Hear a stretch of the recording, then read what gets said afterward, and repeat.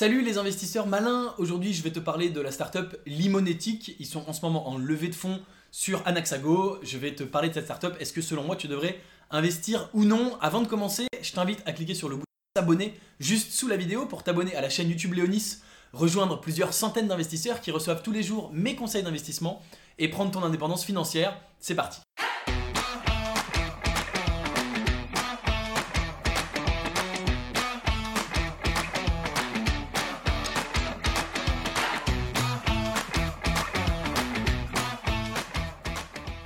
Ne rate pas cette opportunité, je fais gagner mon cours e-learning sur l'investissement complet qui s'appelle « Je réussis mon premier investissement en startup », une idée d'une startup où investir aujourd'hui et un an d'accès à mon groupe privé sur l'investissement Léonis où je partage mes meilleures pratiques sur l'investissement. Pour gagner rien de plus simple, abonne-toi à la chaîne YouTube, active les notifications et laisse un commentaire sous la vidéo pour me dire pourquoi tu veux prendre ton indépendance financière. Limonetik existe depuis 10 ans maintenant, c'est plus tout à fait une start-up. Leur métier, c'est de proposer aux marchands des solutions de paiement en ligne. Ils proposent plus de 125 options de paiement différentes.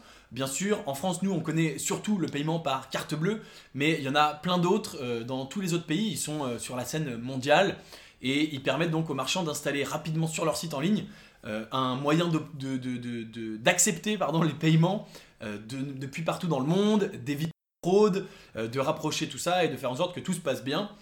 Et ils travaillent avec plusieurs milliers de marchands dans le monde entier, y compris des très très gros. Bien sûr, je t'invite à aller voir sur Anaxago plus en détail la société si tu as besoin de plus d'explications. Ils sont donc en ce moment en levée de fonds. Ils lèvent 1,8 million d'euros sur une valorisation pré-monnaie de 23 millions d'euros. Et comme à mon habitude, je vais analyser la startup à travers mes critères d'investissement. Puis on va essayer de réfléchir ensemble à est-ce que tu devrais investir ou pas. Donc c'est parti. Le premier critère, comme d'habitude, c'est l'équipe. Alors j'ai pas eu la chance de les rencontrer, mais évidemment, moi je fais tout à fait confiance dans une équipe qui a su mener sa startup avec succès depuis plus de 10 ans. Et aujourd'hui, Limonetik, contrairement à la plupart des startups, et ça va être un peu le thème de cette vidéo, ils sont beaucoup plus avancés que les investissements qu'on étudie habituellement, qui sont très très early stage et où les fondateurs ont tout à démontrer. Là, les fondateurs, ils ont déjà démontré énormément de choses. Ils ont un volume d'affaires traité par Limonetik, le volume de paiement encaissé de plusieurs centaines de millions d'euros. Donc c'est quand même relativement massif. Et donc évidemment, moi j'ai totalement confiance dans cette équipe-là qui a su mener sa barque jusque-là. C'est plus une barque maintenant, c'est un gros bateau. Ils ont d'ailleurs pivoté. Au départ, ils avaient lancé une carte cadeau sur Internet qu'on pouvait s'envoyer par email. Et ils ont repéré qu'il y avait un marché beaucoup plus gros, qui était le marché du paiement en ligne tout simplement, et qui n'était pas encore tout à fait adressé à l'époque. Et donc ils ont pivoté, et ça aussi c'est quelque chose que j'aime beaucoup des startups qui savent pivoter. On dit que toutes les startups qui réussissent pivotent à un moment. Donc chez Limonetik, évidemment, c'est déjà fait.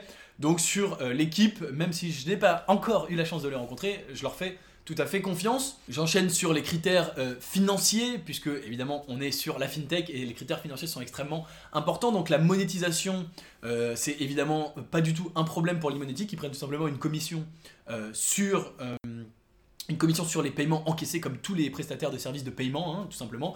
Commission de quelques pourcents.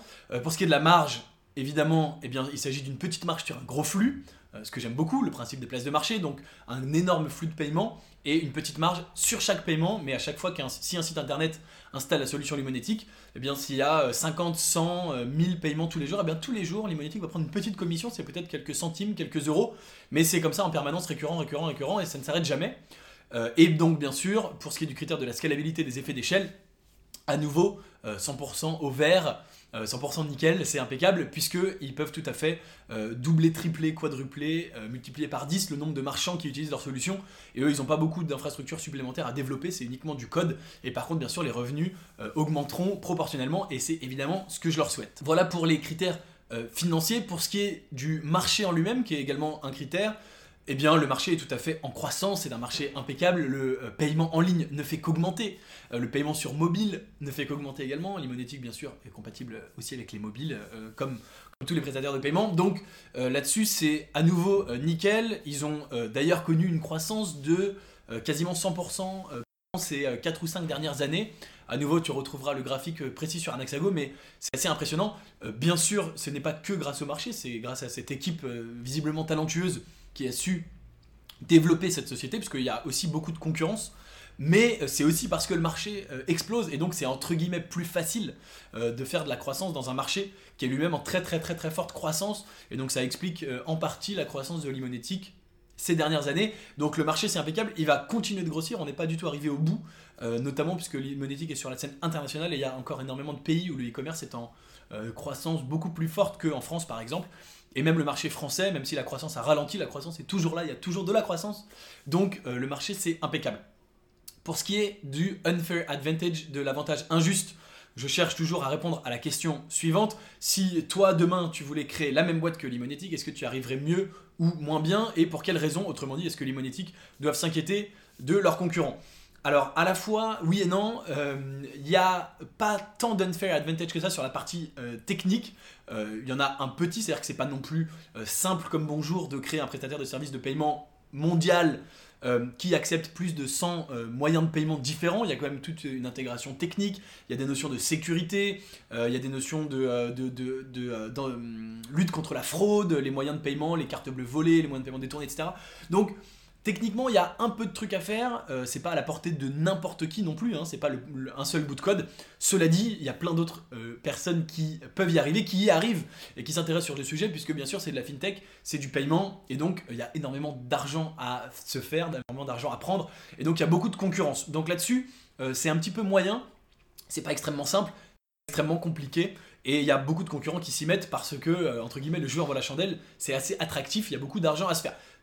Ça c'est la première chose. La deuxième chose, cela dit, c'est bien sûr l'état d'avancement aujourd'hui de Limonetik et le fait qu'il soit déjà implémenté chez des milliers et des milliers de marchands, y compris des très très gros.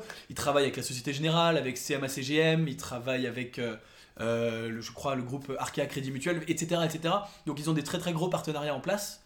A priori, je l'espère, les clients qui sont satisfaits et qui n'ont pas forcément une raison a priori de changer, sauf si un concurrent évidemment venait apporter une meilleure fonctionnalité ou un coût plus faible, ou les deux, ce qui est toujours possible, hein, c'est en général comme ça que ça se passe dans le monde des startups, mais aujourd'hui ils ont l'avantage d'avoir de l'avance, et donc pour répondre à la question, si un concurrent venait demain, si toi demain tu crées un concurrent pour faire la même chose, eh ben, tu pars déjà avec tout ce retard, presque 10 années de retard. Alors ils n'ont pas commencé tout à fait il y a 10 ans ce business model là, mais avec des années et des années de retard, et eux ils ont un énorme volume de transactions, ils ont déjà beaucoup de chiffre d'affaires, beaucoup de recettes, et tout cet argent qu'ils peuvent réinvestir pour développer des nouveaux produits, améliorer, conquérir des nouveaux marchés, faire du commercial, etc., etc. Donc ils ont une très très grosse avance, ils sont déjà bien établis dans le milieu, et ça c'est un vrai avantage. On termine avec la valorisation. La valorisation, c'est le gros point noir de cette levée de fonds. Et je dis point noir, c'est en tout cas pour moi un point négatif. La valorisation, elle est de 23 millions d'euros. C'est beaucoup plus élevé que les startups qu'on étudie d'habitude, puisque d'habitude on fait de l'amorçage. Là, on n'est plus du tout sur de l'amorçage, évidemment. Donc la valo est assez élevée. Bien sûr, on est dans la fintech. La fintech, les valos sont toujours un peu plus élevés et il y a beaucoup plus d'exits. Notamment, évidemment, et d'ailleurs ils ne se sont pas privés de le préciser sur Anaxago, il y a énormément de banques qui rachètent à tour de bras tout un tas de fintech, d'entreprises de paiement en ligne, etc., etc. On a vu bien sûr Natixis qui a racheté Payplug, c'était d'ailleurs déjà sur Anaxago, et il y en a tout un tas. Il y a Pumpkin qui s'est fait racheter récemment, il y a voilà, beaucoup, les fintechs se font vraiment facilement racheter. Donc la valo pour moi c'est un point négatif parce que je la trouve relativement élevée pour une startup. Justement, on arrive à la conclusion que finalement Limonetik n'est plus vraiment une startup, donc c'est plus vraiment de l'investissement en startup, c'est plus de l'investissement early stage. La question qu'il faut que tu te poses, et ce sera ma conclusion, c'est donc comme tu l'as vu, la plupart des voyants sont au vert, c'est une boîte qui est absolument solide, intéressante. La question qu'il faut que tu te poses, c'est est-ce que tu penses que la société Limonetik peut se faire racheter pour un multiple beaucoup plus important que les 23 millions d'euros de valo actuels? Autrement dit, est-ce que tu penses faire, par exemple, si tu souhaites faire un multiple x10, est-ce que tu penses que Limonetik peut se faire racheter 230 millions d'euros prochainement ou pas? Là-dessus, ça va être vraiment, c'est une question de conviction personnelle. En tout cas, si ça t'intéresse, c'est sur Anaxago à partir de 2000 euros d'investissement. Et tu peux aller faire un petit tour et te faire ton avis plus en détail. N'hésite pas à me dire en commentaire ce que tu en penses, est-ce que tu souhaites investir ou pas. Et comme d'habitude, n'oublie pas de partager cette vidéo avec quelqu'un que ça peut intéresser, de t'abonner à la chaîne YouTube Léonis Secret d'Investisseur.